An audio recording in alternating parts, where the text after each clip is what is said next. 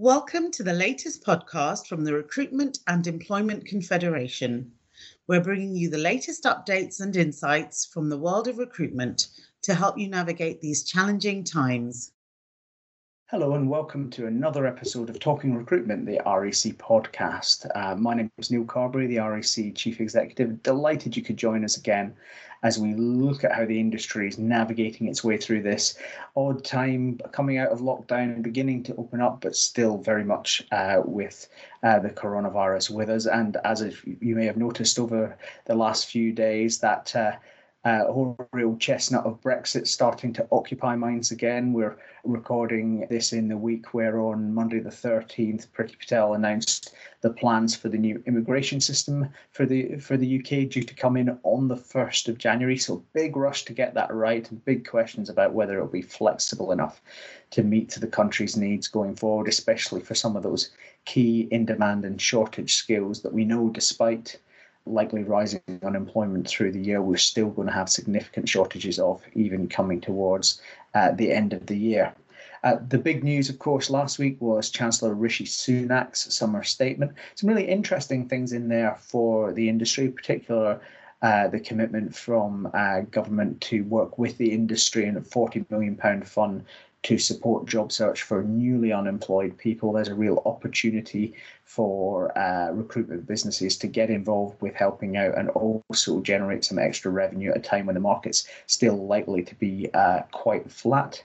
But also some changes to the furlough scheme with the furlough bonus for those coming back to be paid in January. By and large, though, the Chancellor left the biggest guns in the cupboard back at the Treasury, and that speaks to a government position of wanting to wait to see how the economy snaps back from the lockdown and how big the effect on demand overall is once supply is switched back on, before they decide where to go with big issues like national insurance support and other major reforms. I think we expect to see that in the budget in the autumn, and clearly your REC team will be working very hard to make sure recruiters' voices are heard on that as we run into the autumn period. A couple of things from the REC side to draw your attention to. Last week we launched our 2020 conference. REC 2020 is on the 8th of September. It is, of course, a digital conference. Fantastic day with some cracking speakers, including Dame Carolyn Fairbairn of the CBI on the future of British business in what is one of our last speeches as CBI Director General. Also bring a really exciting speaker, Gus Balbotine, who's beaming himself in from Australia. Fantastic thinker on how you drive change in a business and with the people around you and with yourself. Hugely impressive guy and well worth your time. All, of course, delivered online. You can register for that, which has the usual mix of case studies and panel sessions, practical workshops at rec.uk.com. And while you're there, you can check out things like our Lessons Learned from the Crisis guide, available to all REC members, and also some of the training offers that we're putting together. Draw attention to the fact that the REC is offering deep discounts across the training range at the moment to help the industry out, including some free courses if that's something you want to do to invest in your people at this still quieter time. But that's enough about us. Let's turn to how the industry is navigating the crisis and the recovery. Delighted to welcome two people who are leading businesses in the sector that have maybe had a slightly different experience to many businesses because of the sectors that they specialise in. So today on the pod, I'm joined by Frank Atkinson, and Frank's the Group Managing Director of Staffline, and Mike Barnard, who's the Chief Executive of UKICS, a major player in the healthcare market. Welcome to you both to the podcast. Thanks, thanks very much, Neil. Mike, it seems obvious to start with you. We are dealing, after all, with a public health crisis. Why don't you walk us through the experience of UKICS through the onset of COVID and the kind of relationships you were having with the NHS and with the government in terms of keeping the national healthcare solution on the road? What have you seen and what have you learned through that period? Well, Neil, obviously it's been a very intense period for the system as a whole. I think a couple of observations. Unsurprisingly, during the peak part of the pandemic in the UK, we were extremely busy. But I think it's probably not that well known that the busyness was very concentrated in a very narrow range of skills. So to try and bring that to life for you, if you were a consultant dermatologist, there was absolutely no work during the period. If you were a consultant in respiratory medicine or a histopathologist, as you can imagine, you were extremely busy and your time was in demand. And that was actually similar in nursing. Pediatric nurses weren't so busy, but A&E nurses were incredibly busy. So we had enormous peaks in relatively narrow areas of expertise, which exacerbated actually the shortage, the imbalance between supply and demand. So whilst we were very, very busy supporting the system during that period, there was a large part of the workforce actually that wasn't as busy as perhaps you would expect because of the focus on A&E medicine. But what we learned through that process, I suppose, inevitably is the importance of diversification, but wherever possible, looking to two things really. First of all, help the system get more efficient at running big supply chains of temporary workforce, and this is something I think Frank and others in the private sector do as a matter of course, but is relatively underdeveloped. Some of the MSP type partnership models that exist that are well established in the private sector, that's something that's only really coming to bear relatively recently in the healthcare sector. And then I suppose the other key learning is how do we get the system back to work in full across the broad array of medicine as quickly as possible. And it's what I think many people will be aware of at the moment, in that elective processes are only just recently beginning to restart, and yet waiting lists are clearly backing up, and we have challenges around segregating hospital capacity to make sure that we deal with the risk of infection. So that's really about thinking more imaginatively around how we position skill sets, not just from a sort of physically across the system. Do we try and run consultant type clinics in the GP surgeries, for example, rather than hospitals, but also how do we use technology to try and remote medicine, if you like, to try and offer services to more patients more easily without the pressures of going into hospital.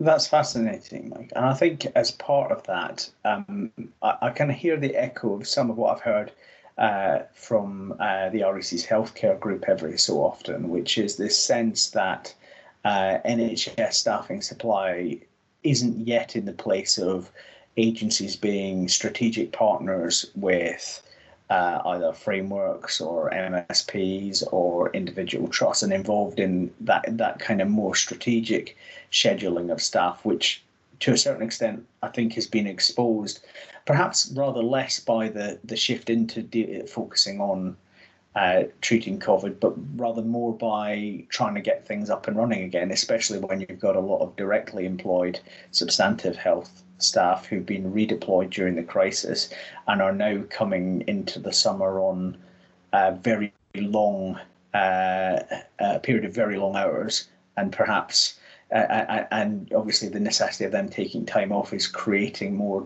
demand. Is there a real opportunity here for a reset of the client relationship with the NHS?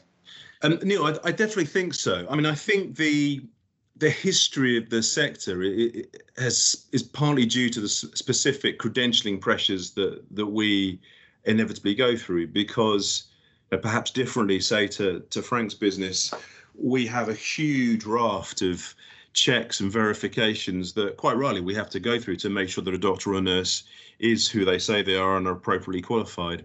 And that's an ongoing credentialing process. So a lot of the, should we say, the supply chain management, the framework processes have rightly focused on making sure that that credentialing effort is consistent with policy, and that, wherever possible, things like R35 and VAT and VATable services are being dealt with appropriately.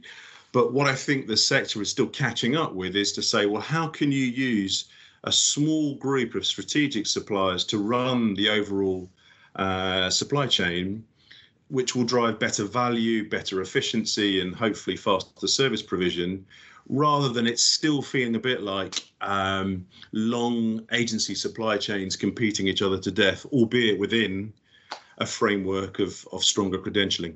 Well, and I think that particularly that sort of framework point, picking up on the need for public procurement to be value focused, especially when you're dealing with things as important as patients' health, rather than purely cost focused. That there's a kind of best value for the taxpayer and best experience for the patient test to how we move on to the next stage in healthcare staffing.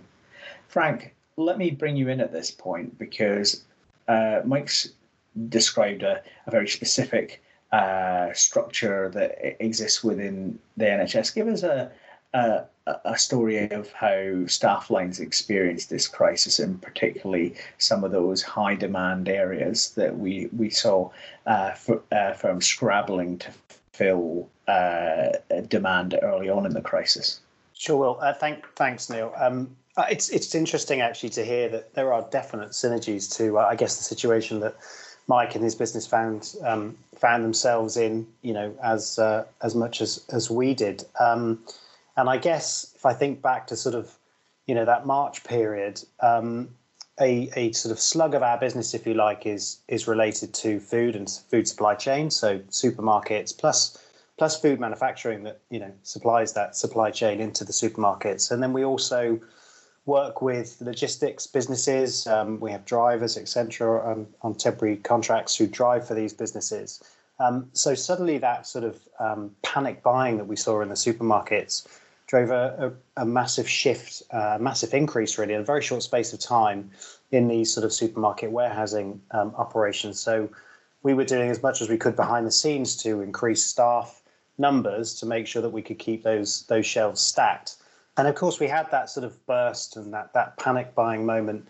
But then what quickly happened is, the stocks were laid bare. So then the food supply chain, etc., kicked in with a requirement to increase production in order to fill back up the warehouses, fill back up the shelves once again. So we almost saw this sort of double peak, if you like, in that particular sector. And we had to act very quickly. We had to act in a situation where, we had numbers of people working from home and, remote working, which makes often it quite difficult to be interviewing and screening candidates. Fortunately, I guess as a business, we have had a significant investment over the last couple of years in terms of digital technology. So we have the ability to screen and to interview people through tablets and online before putting people out to work. So that was, it was a very helpful investment that we'd had, a number of years ago. But I think, what's very converse is that we saw that significant peak in that sector, but then a huge slug of our business is related to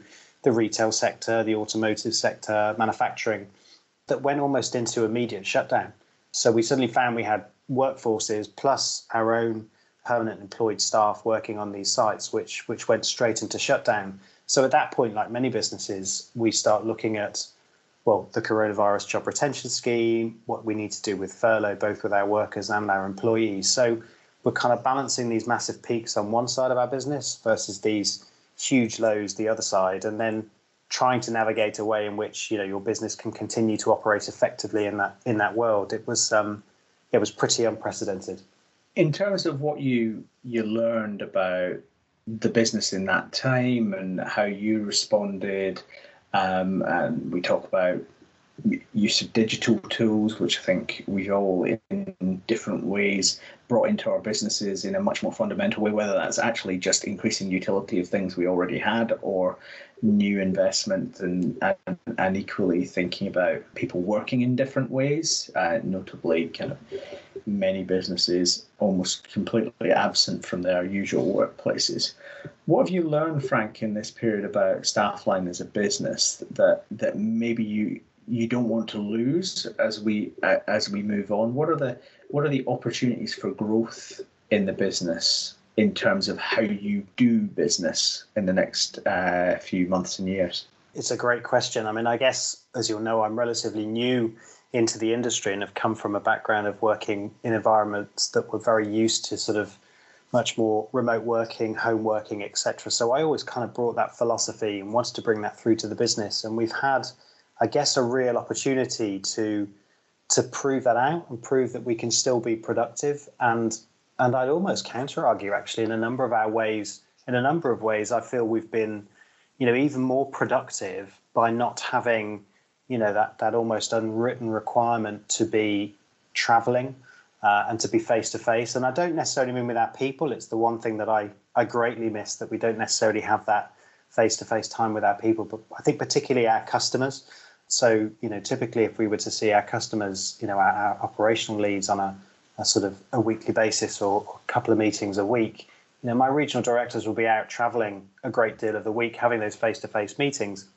And then you've got the downtime of travel in between those meetings, which, as no doubt Mike and yourself, Neil, will know, we spend our time, listening to podcasts or making phone calls. So we're being productive, but at the same time, I think having been in a situation where we can conduct those client meetings, through Teams, and we've had, Microsoft Teams, for example, and other products are clearly available, such as Zoom, etc. But we found that actually you can have a really productive day having a lot of face time with customers and with your people, and actually manage to get the day job done as well. And it's felt like we've had longer days, but we've been arguably more productive in those senses. And I guess what's great for me is that our customers have recognized it as well. So I think the entire marketplace has recognized that there is an element of I hate the terminology, but new normal.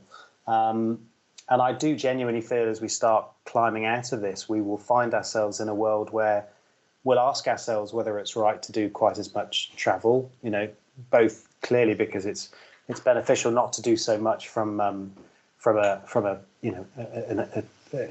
green perspective, but then also because we'll be more productive by not doing it. So I think those are the things that have felt different from a technology perspective. And I think the big piece for me, and I very much focused on this when I joined the business, was to operate in that real team working environment. So I think almost, a pandemic, which almost was a crisis, and you became sort of operating in a bit of crisis management mode, brings those teams together, whether you operate in those kind of war rooms and those forums that, people are constantly in contact and that decisions are taken as a group rather than individual. I think that's been really powerful. And I think our team will walk away from this recognizing that actually as an operating group and a senior leadership team, for example, in my business, they'll recognize how successfully they've worked as a team. I think that's a really interesting insight, Frank, about how in what is a fundamentally purpose-led time. I mean, all of our businesses are purpose-led all of the time, but when the pressure is really on, teams have been coming together and working really effectively to get things done. And I suppose the corollary of that is, well, how do we maintain and enhance that as we move out of the period? For a couple of reasons. Firstly, I think where the answer to your problem is to super perform, either to control costs and give yourself the cash runway you need, as many recruiters were doing in March or April who weren't servicing areas that spiked in the crisis, or whether it's, as you both described, serving the NHS ICUs or the food supply chain, where just getting people where they needed to be to keep the nation on the road really mattered. We're sort of moving into a different phase now, where maybe some of the pressure is less short term, but no less intense, particularly thinking about how we as businesses change, whether that's the changing shape of the organization, which areas we focus on for growth, our client relationships. Mike, you mentioned the importance of that more strategic client relationship. I think that's really important for the whole industry. That's slightly more, I hesitate to say blue sky, but the kind of medium to longer term strategy and innovation. I think one of the things I'm interested in is how far you can achieve that in a more disaggregated space where people are not necessarily together all of the time. So I'm interested, I'll probably come to you first on this, Mike, in terms of your medium to long-term business planning and how you are thinking about getting that together and bringing the organisation together at a time when, by and large, they aren't physically together? It's really interesting, isn't it? Because we have to signal a tone that we've come out of a crisis. Otherwise, frankly, the business runs on fumes. But, and with Frank, I find that the sort of new norm is sort of dreadfully hackneyed. But I do think there's something about getting back to work that is incredibly important. I absolutely agree with Frank that I've seen the power of technology, both in the new delivery models that we've got in place for clients on the back of the crisis. So, digital therapies, we put our psychologists and psychological therapists on a secure digital platform rather than put them into hospital and into community settings. And also, obviously, from an internal perspective, getting people operational. But there is something a bit magical about productivity, which isn't just about the stats on, I don't know, telephony systems or CRM systems.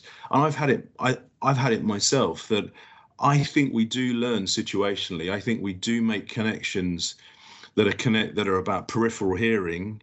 It's not about the sort of narrow tramline interactions that we might have through Microsoft Teams or Zoom or whatever the preferred digital platform is.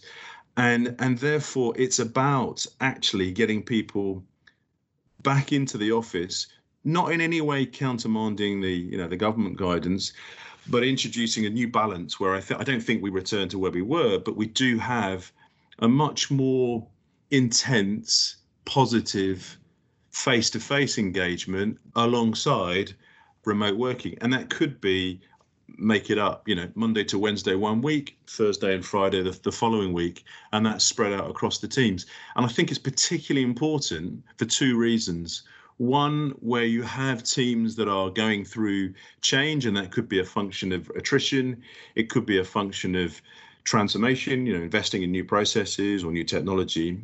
And secondly, when, and you touched on this earlier, Neil, but when the leadership challenge is not really running the business, it's about developing the business to suit a different way of client thinking, or to help clients think in a different way. And that's about being connected with clients and teams over and above just the narrow digital interaction. It's about having a conversation, and a conversation that is not always fully formed, and it's situational, and it's about sort of lateral connections. And I think that has to be mixed channel, multi-channel, not just teams. So that's actively what we're trying to encourage within the business at the moment. If you think about a group like Be The Business, which was set up to drive UK productivity, and it was set up largely out of a group of manufacturing firms, and with quite a manufacturing understanding of productivity. And they've come right around to the view that so much of this is about how engaged people are, the quality of management and the quality of interactions in the business. And surely that, as you've suggested, Mike, is supercharged by a situation like this. And probably the thing that I've taken most clearly from talking to members in the last week is a real pressure amongst recruiters to say to government that the time for work from home, if at all possible, is starting to end, and the time for go to work if it's safe is coming, because at all levels that kind of peripheral productivity and that mixed model, I think none of us expect people who work full-time to be in the office 5 days a week forevermore now. But that kind of mixed model starting to develop. But it challenges our managers in how they manage the business. It challenges our expectations in terms of how we deploy resources. And I think it also picks up on that point of, how do we effectively get back to driving change if we can't have that kind of peripheral space where we start generating the ideas out of which the future comes. Frank, just to pick up on that, Staffline is a business that was already going through change. You mentioned you're new to the business yourself.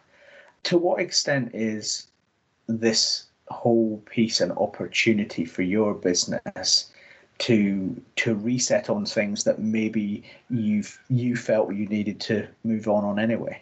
it's a really good question. I think probably the first thing I'd say is I couldn't agree more with Mike. I think we are in a place where it's not all or nothing. We are, what this has given us is it's forcing that flexible future. So it's forcing us to think more clearly, and many in our businesses, about what flexible working looks like going forward, and having real value when you do get that face time. So you're not just in the office for the sake of being in the office, that you're there to really make the most of that valuable face time.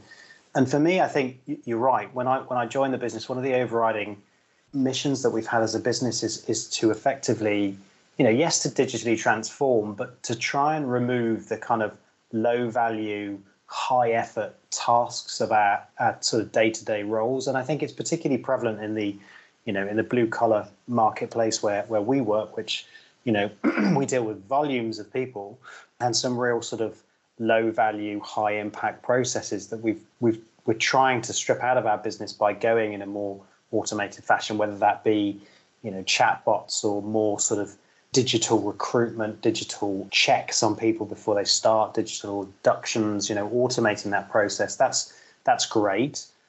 But candidates and customers still require face time. So it's making sure that face time is super valuable. But actually, whilst we had that sort of message for our operational teams, and that's where we wanted to drive our business, actually the same message applies for all of us. In my view, it just made sure that we can really land that message in the wider organization, which is, just remove the low value. Don't get in your car and drive for an hour to be in the office because that's the thing that you do every Tuesday. Do it because you've got a really good Tuesday plan with some real valuable face time with your team to do the stuff that you just can't do over Microsoft Teams or Zoom, and do it that way. And actually ask yourself, if it's not going to add the value, then should you be doing that travel?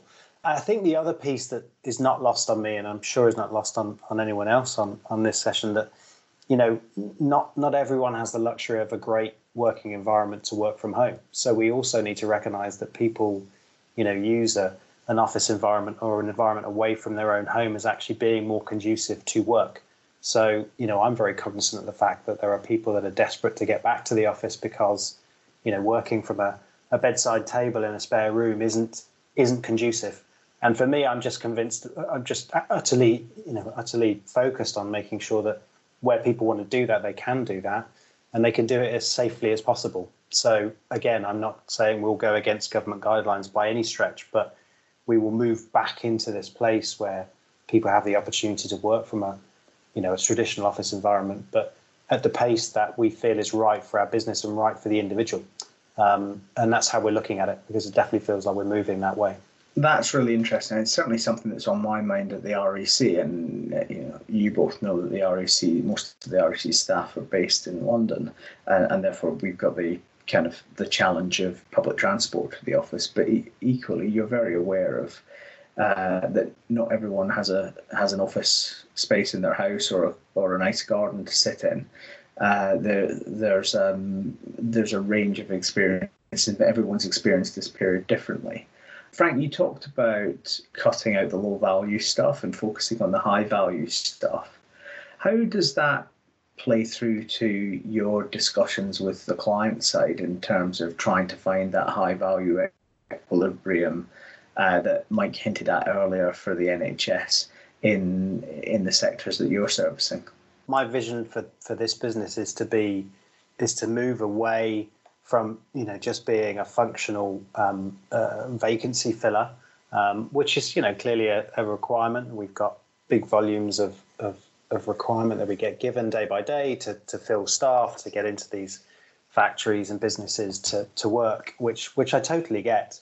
And we need to be great at that. But moreover, we need to show clients that actually and customers that we can get a higher caliber of candidate, that candidate can be more productive, that we're more invested in the KPIs of our customers, which we think are just focused about filling the shifts. They're not. The customers are focused on, yes, fill my shift, but make sure the people that you fill my shift with are the right type of candidate that actually will drive the productivity of my warehouse, my business, to deliver more efficiently and so on and so forth. And I think as a business, I want us to be more invested and more tied into our customers, KPIs, where they may not naturally feel relevant to what we do today.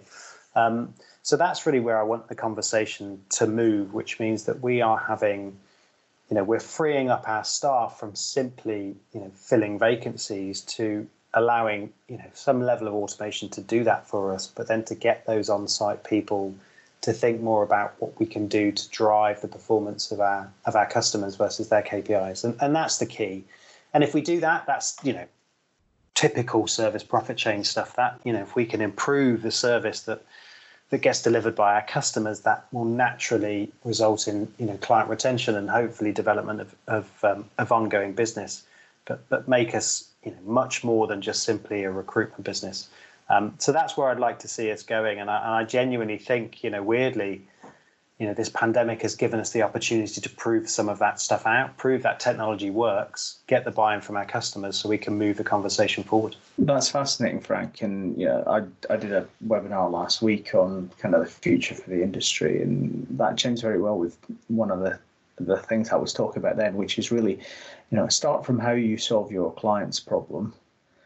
And if you're doing that at maximum efficiency and sustainability, then the business isn't going to be far from the wrong track. And Mike, what Frank was just talking about seems to echo pretty well with where you started out today, thinking about a longer term partnership with the NHS. Exactly. And I think there's two streams to that partnership. There's the workforce, let's call it the sort of workforce management side of the partnership. So how can the system, NHS, private providers collaborate to respond to, the big mega trends of imbalance of supply and demand, the shift to flexible working, to get better value out of the workforce and better engagement with the workforce. And that's undoubtedly, as I sort of hinted at, there's some things I think we can learn from some of the sectors that Frank serves, which I think would be instructive for actually for the healthcare system. And hence I've deliberately recruited some people into our space who aren't from healthcare, because I think that would benefit the staffing side of our business. But the other piece is, aside from workforce management solutions, is to think about healthcare delivery solutions. And a third of our business now is entirely about healthcare delivery services, where we're affecting taking clinical and commercial risk and the outcomes. And I think, in our world where, yes, there's high volume, not necessarily the volume that Frank's talking about at Staffline, but we also have some very, very specific credentialed skills.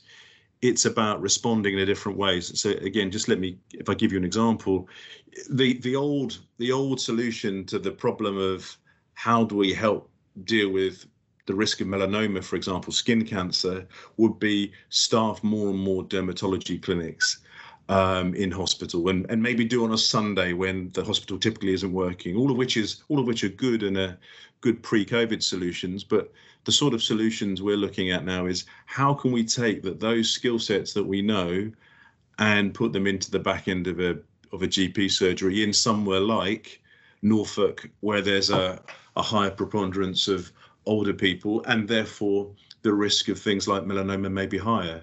And that for me is about putting the candidate workforce to work in new ways to deliver services and solutions, that fundamentally help the system get more effective. And that has to be the role of, certainly in healthcare, of a major provider like ourselves. Fantastic. Thanks, Mike. I think there's a unifying theme here, isn't there, about how we find the added value in the work that we're doing for clients, and do so in a way that acknowledges that our own staff will be working differently going forward. Fantastic discussion, and I think listeners will be interested to hear how many common facets there are to the questions you're facing in quite different sectors and quite different businesses. It's certainly been fascinating for me. So thank you both, Frank, Mike, for joining us this afternoon. My pleasure. and do join us again on another episode of the REC podcast. If you've enjoyed this session, why not have a look at episode 28 on the future of the national living wage with the Secretary of the Low Pay Commission, David Massey, or if you're thinking about transactions and refinancing, try episode 25, M&A and recruitment with our good friends at KPMG. Lots to pick up on in the back catalogue now. Do check that out if you've enjoyed this one, and I'll see you again on another episode of the REC podcast. Thank you for listening. We hope you found this episode helpful. Head to our COVID-19 hub on www.rec.uk.com/COVID-19 for the latest guidance on managing your business during these unprecedented times.